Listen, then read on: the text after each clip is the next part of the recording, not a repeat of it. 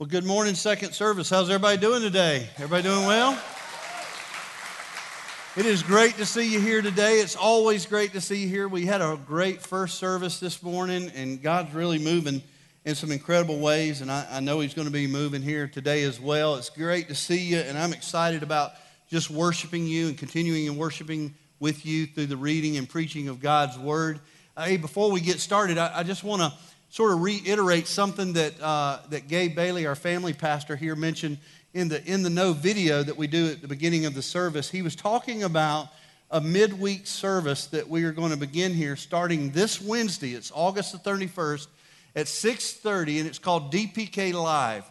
And it's a family ministry. It's a ministry designed to impact our children here at this church with the message of Christ, and also to bring our families together in really a remarkable and creative way. It's going to be a lot of fun. It's going to be very interacting. It's going to be something where they grow and learn. And I know that Gabe and Nick and all the volunteers of our children's ministry have put so much effort into getting ready for this day. And I just want to encourage you to come and be a part of that. I know that God's going to do incredible things through that ministry, and I can't wait to see what He does this Wednesday night. So I just want to sort of throw that out there to you. And just speaking of our children's ministry, I just want to say also how thankful I am. Listen at them go. I love that, don't you?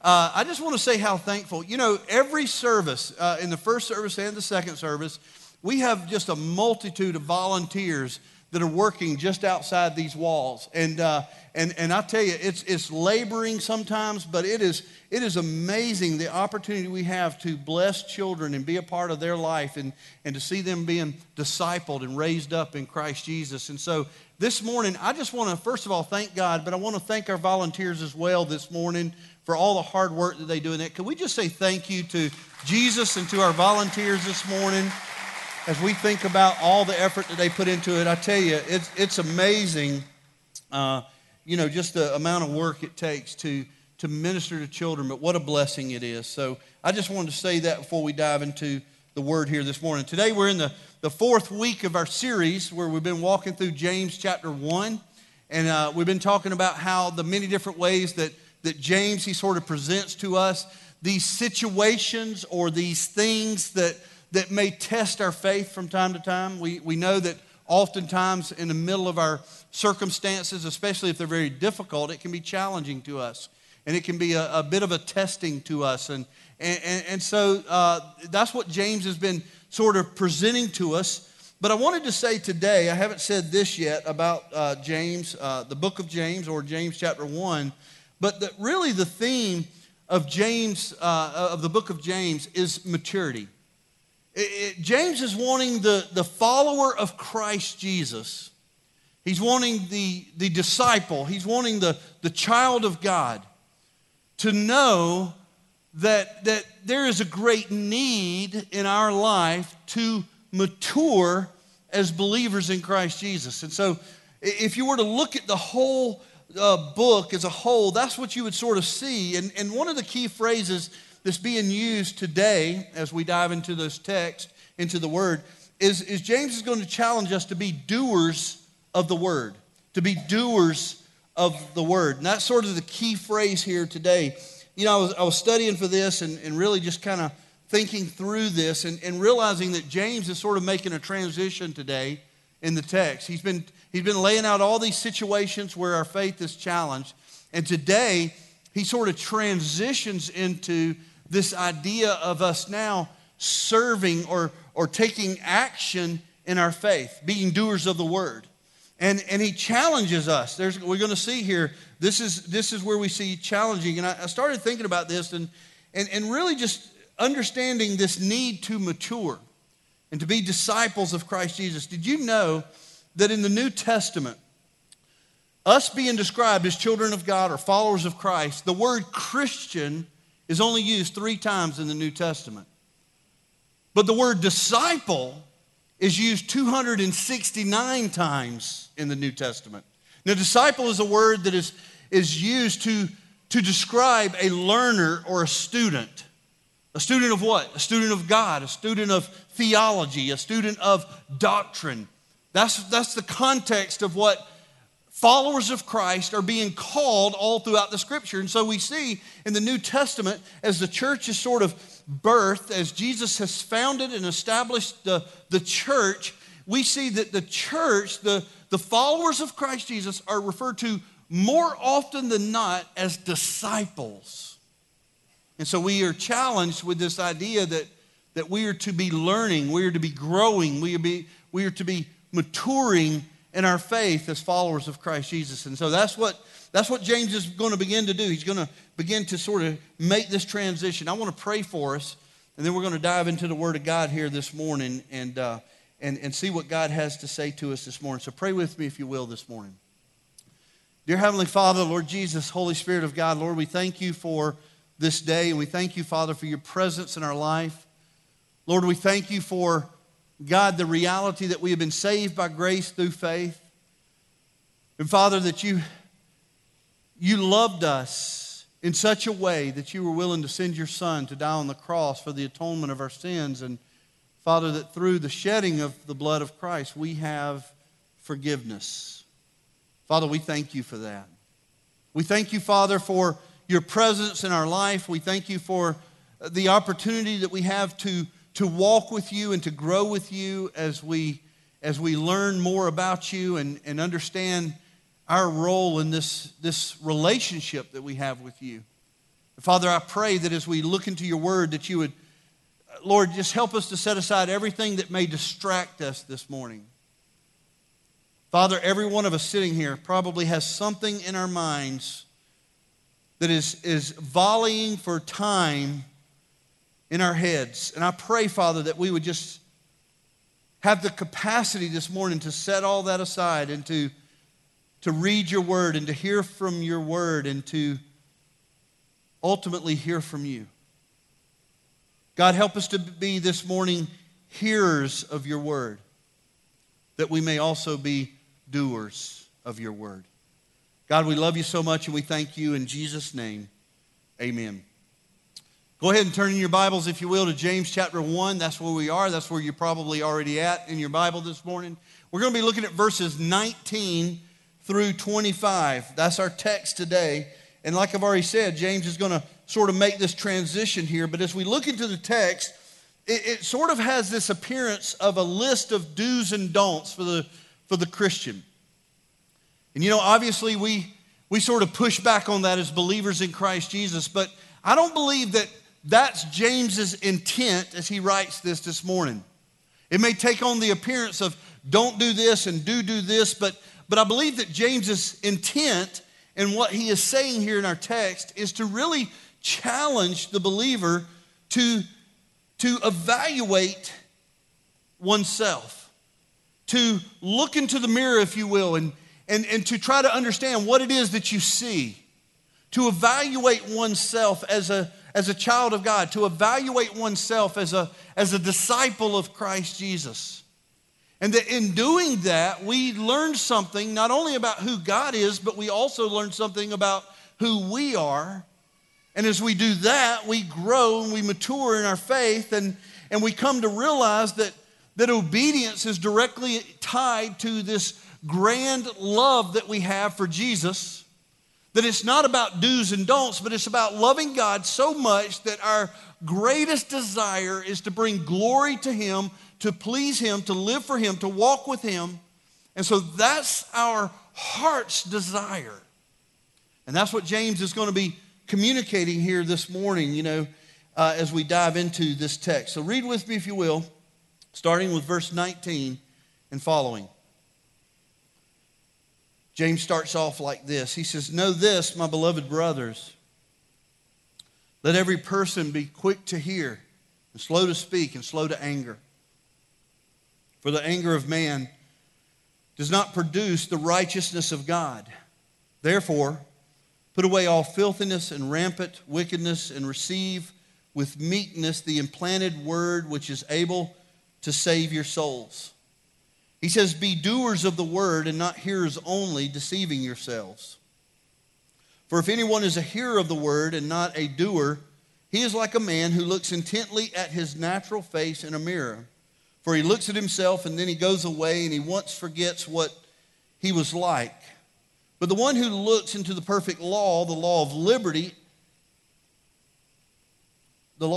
and perseveres, being no hearer who forgets, but instead a doer who acts, the Word of God says he will be blessed in his doing.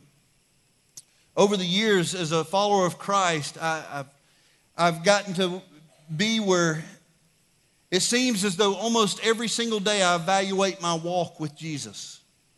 I think that just sort of comes with the territory. You know, if you're like me, you struggle a little bit with insecurity and things like that, and you wonder if you're doing enough for Jesus. You're wondering if you're doing enough for the kingdom. You wonder if you're doing right by God. And so I don't know about you, but for me, sometimes I wake up in the morning and I wonder, you know, am I living out my life the way Christ would want me to live out my life? Am I living as a disciple of Christ Jesus? Am I learning enough? Am I praying enough? Am I doing all of these things enough? Am I living for Jesus in such a way that is that God would be pleased with me? And I think that there is nothing wrong with this spiritual evaluation. In fact, I think all throughout Scripture we see where we are encouraged to sort of evaluate our relationship with Jesus. That's something that really helps us in understanding how we are living out our faith in Christ Jesus. And so as I've lived out my life, I find myself doing that. You know, in Scripture, it teaches us in 2 Corinthians 13:5, it says, examine yourselves to see whether you are in the faith. Test yourselves. I've always just sort of looked at that and wondered, how can I test myself? We've been talking about how James, in this book, he starts off and he says, these situations will test your faith. These situations and these circumstances, they will challenge you. And in those challenges, in those unique situations that you find yourselves in, those things that exist in our life, those things will sometimes test our faith. But here, the Word of God actually says for us to test ourselves, to challenge ourselves, to look within and to ask, you know, am I living my life in such a way that it would be very pleasing to God? And so we come to understand that this is probably something as a believer in Christ that we often do. Jesus himself said, if you love me, keep my commandments. And I don't know about you, but that challenges me. It challenges me when I find myself in sin. It challenges me when I find myself living my life in such a way that may not be pleasing to God. And I just am reminded as a child of God to live my life in such a way that obedience sort of reigns in my life. Oftentimes when I find myself evaluating myself, there's three things that I sort of focus in on. And I say it like this. I look at myself and I say, David, you know, what is the greatest need in your life? What is the greatest challenge in your life at this moment? And what is the greatest opportunity that I have now as a child of God? So the need, the challenge, and the opportunity. And as I thought about that, I looked into the Scriptures and I began to see where this seems to be what James is wanting to communicate to us as believers in Christ Jesus, as we evaluate ourselves, as we ourselves look into the mirror and ask ourselves, what is it that we see? And so this morning I want to sort of dive into this, and just if it helps you, I'll share with you what I feel like my greatest need is, what my greatest challenge is, and what my opportunities are. And I can almost imagine that they are the same for you as well. And so the first thing when I look in this passage is I think about this, that there's a need for more of God in my life. There's a need for more of God. It seems as though sometimes we live out our life, and as we live out our life, we try to, and I love Spence and was challenging the worship team with this just this morning, but as we live out our life, we try to see where we can bring God into the picture and sort of insert him into the picture, where really, quite honestly, we should be looking to God first and saying, God, my life is about you, and where does everything else fit into the picture? And so here we see where James really sort of challenges us with this, and I love this. I love this entire text. I love how it challenges me to think about what is needed most in my life. And I know as I ask that question of myself, I know that I could always use more of God. And so here we look at this text, and I love what James does here. Because what happens is James, he begins to speak, and in this first verse, these first couple of verses that we're going to look at, it's not really the big thing that he's saying that really grabbed my attention as much as the little subtle things that he says here in this text that really sort of stopped me in my tracks. But I was reading through this, and it really struck me that what James is doing here is he is identifying who we are in Christ. In other words, he's sort of painting this picture of our identity before he lays out the do's and the don'ts of our life, those practical things in our life. And I love this. I started reading this, and here in this first passage, in first verse, in verse 19 that we're looking at here, he says this, and it just sort of stopped me in my tracks. He says, "Know this, my beloved brother." If you have your Bibles open this morning, or you're highlighting or taking notes, just underline that word beloved.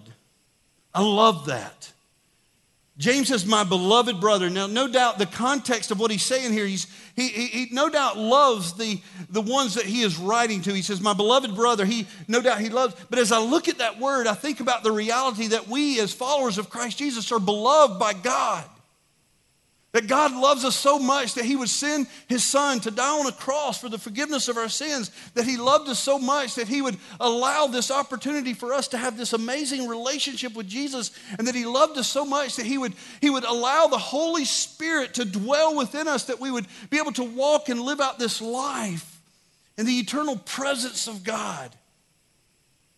And I look at that word and I'm just reminded of this great love that God has for us.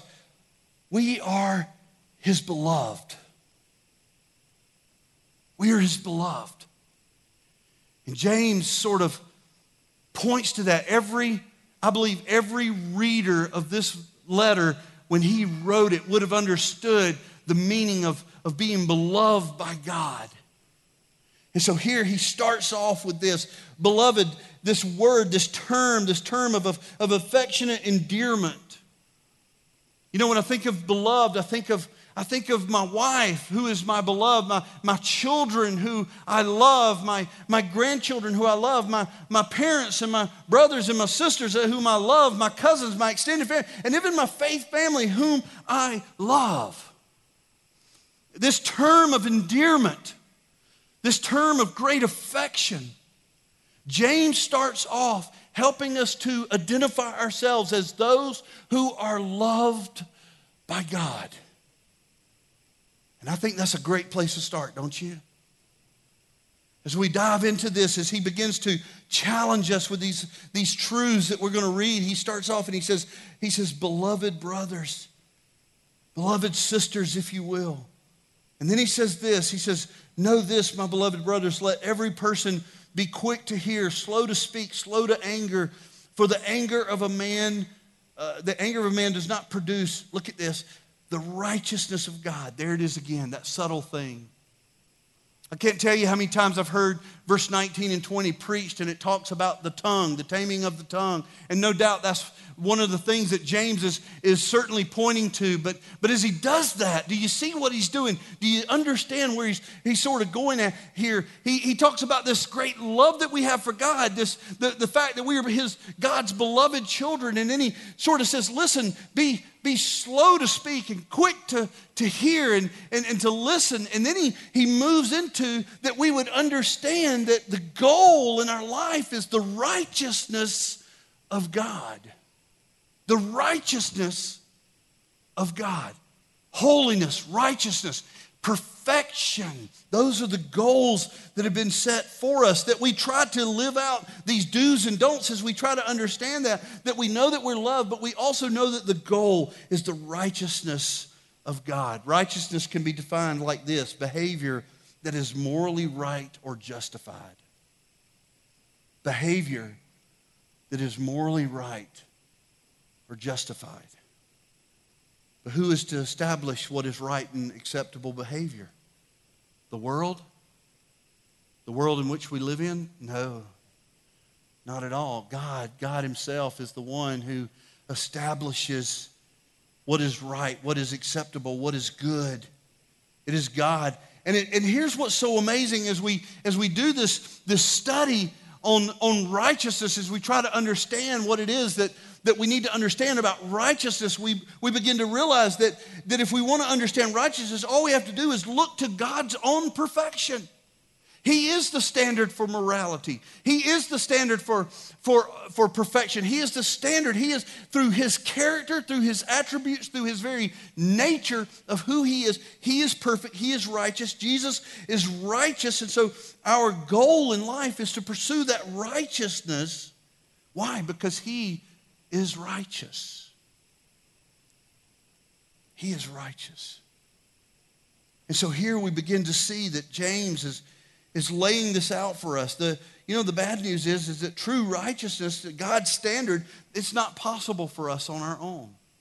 And oftentimes we lean on that. I'm not perfect. I can't be perfect in this world. Of course you can't. That's the bad news. But the good news is that through Christ, we can be made righteous. Through Christ, we can be made holy. Through Christ, we can be made perfect because he is perfect. Because he is righteous, because he is holy. And so the reality is that we can't do it on our own, but the good news is that true righteousness is possible through Christ Jesus, the cleansing of our sin, the indwelling of the Holy Spirit. All of these things are possible because of Christ. 2 Corinthians 5:21 helps us understand this. It says this, it says, for our sake, he, meaning the Father, he made him, meaning the Son, Jesus, to be sin who knew no sin, so that in him we might become what? The righteousness of God. That we might become the righteousness of God. We can't do it on our own. But praise God that Jesus is our conqueror. Praise Jesus. Jesus is our champion. Amen? That he was willing to go to the cross and die on the cross for the atonement of our sins. That Jesus is our champion. And so we see here that we are to pursue this righteousness, even though we know that alone we could never achieve it, but that through Christ we can be made right with God. Ephesians 4:22 and 24 calls us to put off your old self, because oftentimes we think about it, well, if I can't do it, then I just won't even attempt to do it. I won't live in pursuit of the righteousness, because outside of Christ I couldn't do it anyway. But the Bible's also very clear that we are to pursue this righteousness. When Paul's writing to the Ephesians, he says, put off your old self, which belongs to your former manner of life. So he says, that natural man that you are, put it away, get rid of it, do away with it. He says, which belongs to your former manner of life and is corrupt through deceitful desires. And then he says this in verse 23, and be renewed in the spirit of your minds and put on the new self, he says. Why? Because we're created after the likeness of God in true righteousness and holiness. And so here we see this challenge for us that begins with this understanding that we are beloved children of God. And it is the reality that we are beloved that should really be the fuel that drives us to pursue this righteousness. It's not the do's and don'ts of Scripture that we're sort of like this master and slave sort of relationship that they have with God, where he is cracking the whip saying, you better do this or else. It's not that at all. For the authentic believer in Christ Jesus, it's a love relationship that he has accomplished so much for me, and he has done so much for me, and he has transformed my heart in such a way that the desires of my heart are no longer what I used to have as desires, but now they're new desires within me to pursue this righteousness that Christ is bestowing upon me. And so we chase after him. We chase after the cross. We pursue him with all that we have. Why? Because we're beloved. Now, here's where he brings the challenge. So for me, I look at this and I think, man, I just need more of God. And then I see this challenge to be a doer of the word. Starting with verse 22, he says this. He says, but be doers of the word and not hearers only, deceiving yourselves. For if anyone is a hearer of the word and not a doer, he is like a man who looks intently at his natural face in the mirror. For he looks at himself and he goes away and he once forgets what he was like. But the one who looks into the perfect law, the law of liberty, and perseveres, being no hearer who forgets, but a doer who acts. A doer who acts. Here's what James is basically saying. He says we listen to the Word of God, we hear the Word of God, we listen. The hearing of the Word of God precedes our doing of the Word of God. We listen for the Word of God, and then suddenly we find ourselves acting or doing the Word of God. We're living. And so what James is presenting here is that as we evaluate ourselves, as we examine ourselves, even as we test ourselves, and we ask the question, where do I stand with Jesus? Where do I stand in this relationship with God? We listen for that answer from him. We read his word, we study his word, and we get that word, and then we apply that word to our life. We begin to live out what we read in Scripture. We begin to live out what we hear in prayer. We begin to become doers of the word.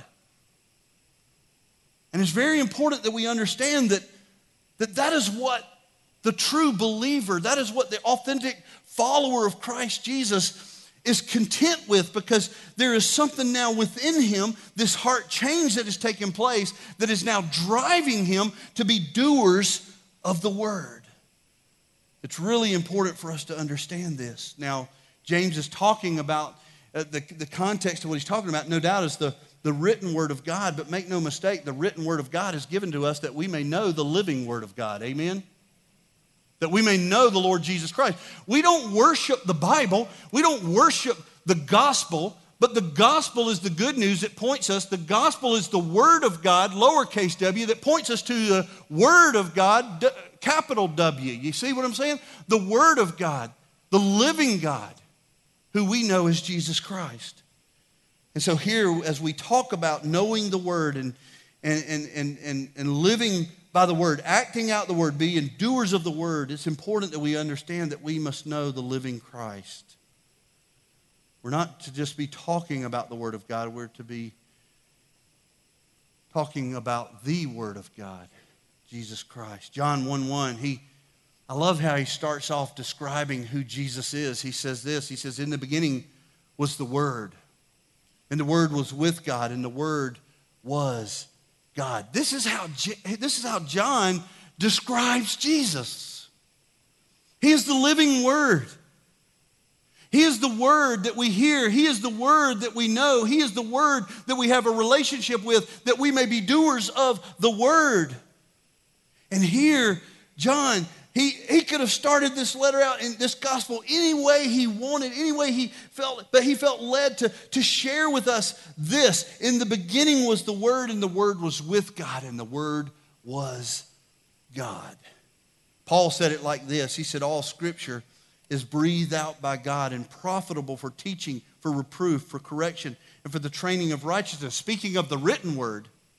And then he says this, that the man of God may be complete, equipped for every good work. I love that. That as we listen to the Word, as we hear the Word, as we are living for the Word, we hear the Word of God, we understand the Word of God, we apply the Word of God on our life, because the Word of God has been given to us, that which is profitable to us, that the man of God may be made what? Complete. That we may be made complete, equipped for every good work. What is a good work?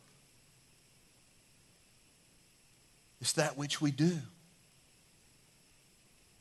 It's that which we have been given to do and that which we act upon when we hear from the Word of God. It's the child of God. It's the disciple who, in his growing in his faith, he comes to a place where he hears from the Word of God and he responds as a doer of the Word of God. And that's what James is communicating here. He says one of the greatest challenges we have is to be a doer of the Word. So here's what he says. He says we need to have more of God. We need to have more of God in our life. And I agree with that. I know for me, I could always use more of God. How about you this morning? That we need more of God. Amen. We need more of God in our life and less of this world, I can promise you. But the challenge is being a doer of the word, taking the word of God, that which we hear, and acting upon it. And then this is what he says here. And let me read this quote by Matthew Henry before I dive into this last piece, because I love this. I almost went over it, but let me just go ahead and give it to you. Matthew Henry, he says this. He says, it's not enough to remember what we hear and to be able to repeat it and give testimony to it and commend it and write it and preserve what we have written, but that which all this is in order to, and which crowns the rest, is that we be doers of the word. And so Matthew Henry would say, it's not good enough to just hear it, and memorize it, and even write it down in our journals. We must apply it to our life. So there's the challenge. But here's what he offers in the last part of this text, and I love this, because I realize it to be true in my life and in your life as well. Not only does he give us the need and the challenge, but he gives us the opportunity. And what he says is that when we begin to live out our lives in obedience to what Christ has called us to, when we begin to live out our life in obedience to the word of God, that we will be blessed and we will be able to bless others. That's our opportunity. To be blessed by God. To be blessed by God in such a way that we have eternal peace, that we have eternal joy, that we are forever encouraged by the Spirit of God that lives so deeply within us. We know there's no void in our life because we know that we're living for God, and there's a spirit of obedience in our life, and we are doers of the word, and we are acting on what it is that God is calling us to do. And as we live out our life, we are blessed. We are blessed. We are deeply blessed. And the reality is, when we're blessed, others around us are going to be blessed as well. Let's look at this real quickly. We don't have a lot of time, hardly any at all. Brian Roy texted me this morning. He said, hey, here's another thought for the message. I said, mine's already 2.5 hours. I don't need another thought. Please don't give me another thought. So he said, well, I'll just use this. I said, you use it in equipment. I got my own thought, It's going to take us 3 hours this morning.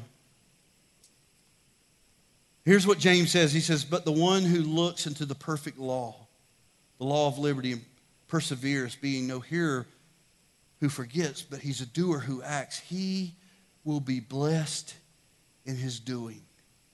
Over and over and over, the Bible speaks of the blessings of a child of God who is obedient to God. Over and over in Scripture, the Scriptures teach us that through our obedience, we please God.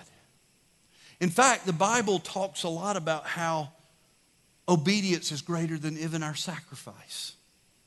It's funny how we as humanity, we can so easily think of all the things that we're sacrificing in life for God. Have you ever thought about that? Maybe you did that this morning coming to church. And you probably wouldn't admit it. I probably wouldn't either, right? But the reality is, we're like, yeah, I can give a couple of hours for church this morning before I go play golf. Or I can give up my few hours to go spend time with God. And God doesn't care what you sacrifice for Him. What He wants is your obedience. He wants you to walk with Him. He wants your heart to be intent on Him. It's not what we can give up for God. It's what God has given us that we should be running to, that we should be living for, that we should be so encouraged by. As a child of God, our greatest desire should be, God, we want more of you. Your greatest desire this morning should be that your pastor would preach for 6 hours. That should be I'm kidding. That God would give you more this morning, that you would hear from Him and your heart would be filled and you'd say, man, God, I want more of you. That should be our heart. He's not concerned with what we give up for Him. He wants our obedience. He wants our life. He wants us to live for Him. 1 Samuel 15:21, Samuel asks, he says this. It's a rhetorical question. He says, Has the Lord as great a delight in burnt offerings and sacrifice as in obeying the voice of the Lord? Behold, he says, to obey is better than sacrifice, and to listen than the fat of lambs. The Old Testament pointing to this reality that God's not interested in what we sacrifice. He's interested in our obedience to His word. We hear His voice and we act on His voice. We hear the word of God and we become doers of the word of God. Not because it's a bunch of do's and don'ts. I've heard so many unbelievers say, yeah, I don't need y'all's do's and don'ts in the Bible.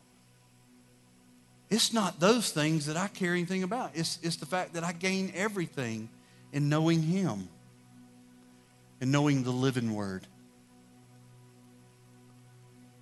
There's such great blessing. The biggest question is, what does it mean to be blessed? You know, to really understand what it means to be blessed, you have to go to Psalm chapter 1.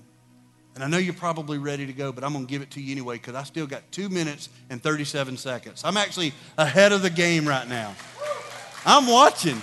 I'm ahead of the game. But Psalm chapter 1 gives us a glimpse of what it means to be blessed by God.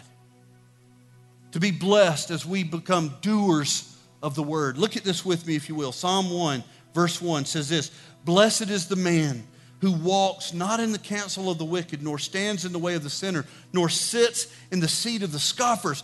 But," you see that? Blessed is this guy that I'm fixing to say. Here's who's blessed. You ready for this? Here's who's blessed. Verse 2, "But who delights in the law of the Lord, and on His law he meditates day and night. He is like a tree planted by the streams of water that yields its fruit in the season, and its leaf does not wither. In all that he does, he prospers." You know what it's like to be blessed by God? You want to know what it means to be blessed by God? Read Psalm 1, verses 2 and 3. Psalm 1 tells us that we're blessed when we delight in the word of God. Not push back on the law, but delight in the law of the word. To delight in the law of God, the word of God. To love it because Jesus says, if you love me, you will keep my commandments. To be faithful, to be obedient because God first loved us. You know, we just finished up the Olympics. Well, you and I didn't, but our country did, right? It's funny, I said that the other day, and they said, "You were in the Olympics?" They were being funny. But the Olympics just came to a close, and you know, I was thinking about that during this time of just preparation and thinking about this morning, and the reality is every single person that was an athlete in the Olympics, they went down there for one thing. You know what that is? A gold medal. That's what their dream was. That's what their pursuit was. Nothing wrong with that. That's what we sent them down there for. Go win us a gold. Go for the gold. Every single Olympic athlete was hoping for that gold medal. That's what they are racing for. That is the prize at the end. That is what they're striving for. That is what they're longing for. Well, for us as believers in Christ Jesus, the righteousness of Christ is our prize. The holiness of God is our prize. And in the same way that these Olympians would strive for their gold medal, we as believers in Christ should be striving for the prize that awaits us, the righteousness, the holiness of God. That's what drives us as believers. That's what causes us to move forward as children of God, is the prize that awaits us, the righteousness of Christ Jesus. We know we're not perfect. We know our shortcomings. We acknowledge our inadequacies. But the prize doesn't change. The goal is still there. The righteousness of Christ is what we race for. The prize of Christ is what we long for. And we want more of that. And we run until it's over. We don't give up.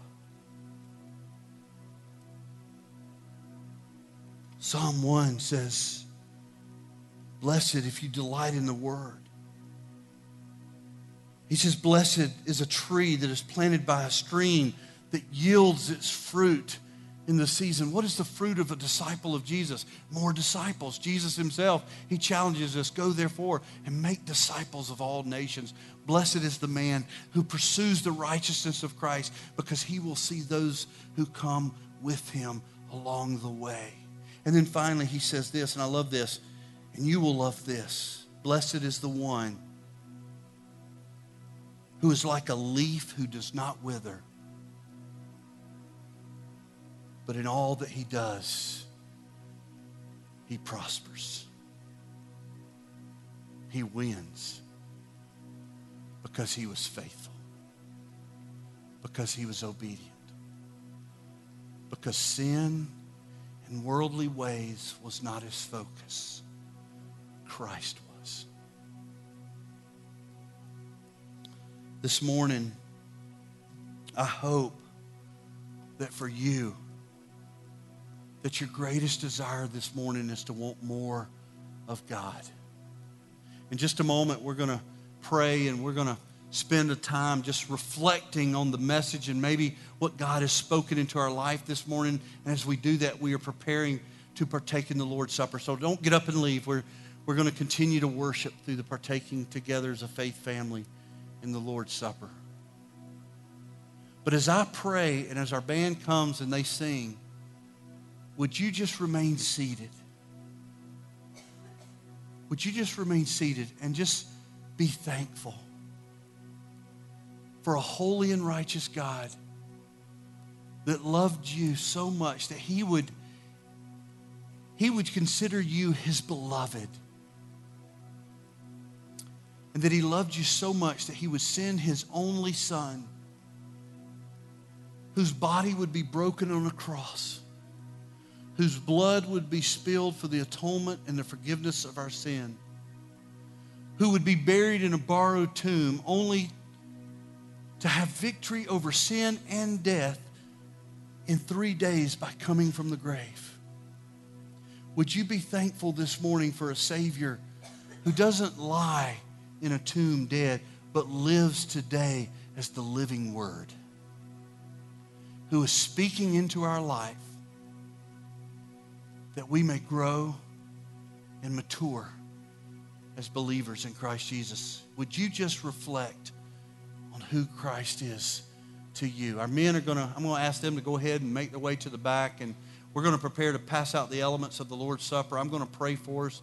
They'll come, the band will sing, and then we'll partake together in this holy sacrament. Let's pray this morning. Father, thank you for this day. Thank you, Father, for your presence in this place. Thank you, Father, for your presence in our life. And God, how encouraged we are to know that, Lord, you would consider us your beloved. That God, the things that we're called to do, the practical things that we recognize as action steps for our faith, God, we recognize that those are things that we are driven to in a spirit of obedience, not because you're cracking the whip, but because we choose to love you back. Father, this morning we are thankful that you loved us so much that you would send your Son to die on the cross. And Father, I pray that for each and every one of us here today, that there would be a spiritual checkup, if you will, an evaluation of our life, that we would all be at a place where we ask the question, God, where do I stand? And Father, if we need answers to questions, Father, may we find those in you. May we find those in our pastors that are willing to help. May we find those in our friends that are discipling us. Father, may we find the answers to the questions we seek in your word. Father, today may we reflect on how beautiful you are and how wonderful you are and how faithful you are. And Lord, may we take this communion celebrating not just the body that was broken and not just the blood that was spilled, but the power that you have to have victory over both sin and death. So, Father, we love you and we praise you and we continue to worship you. In Jesus' name, amen.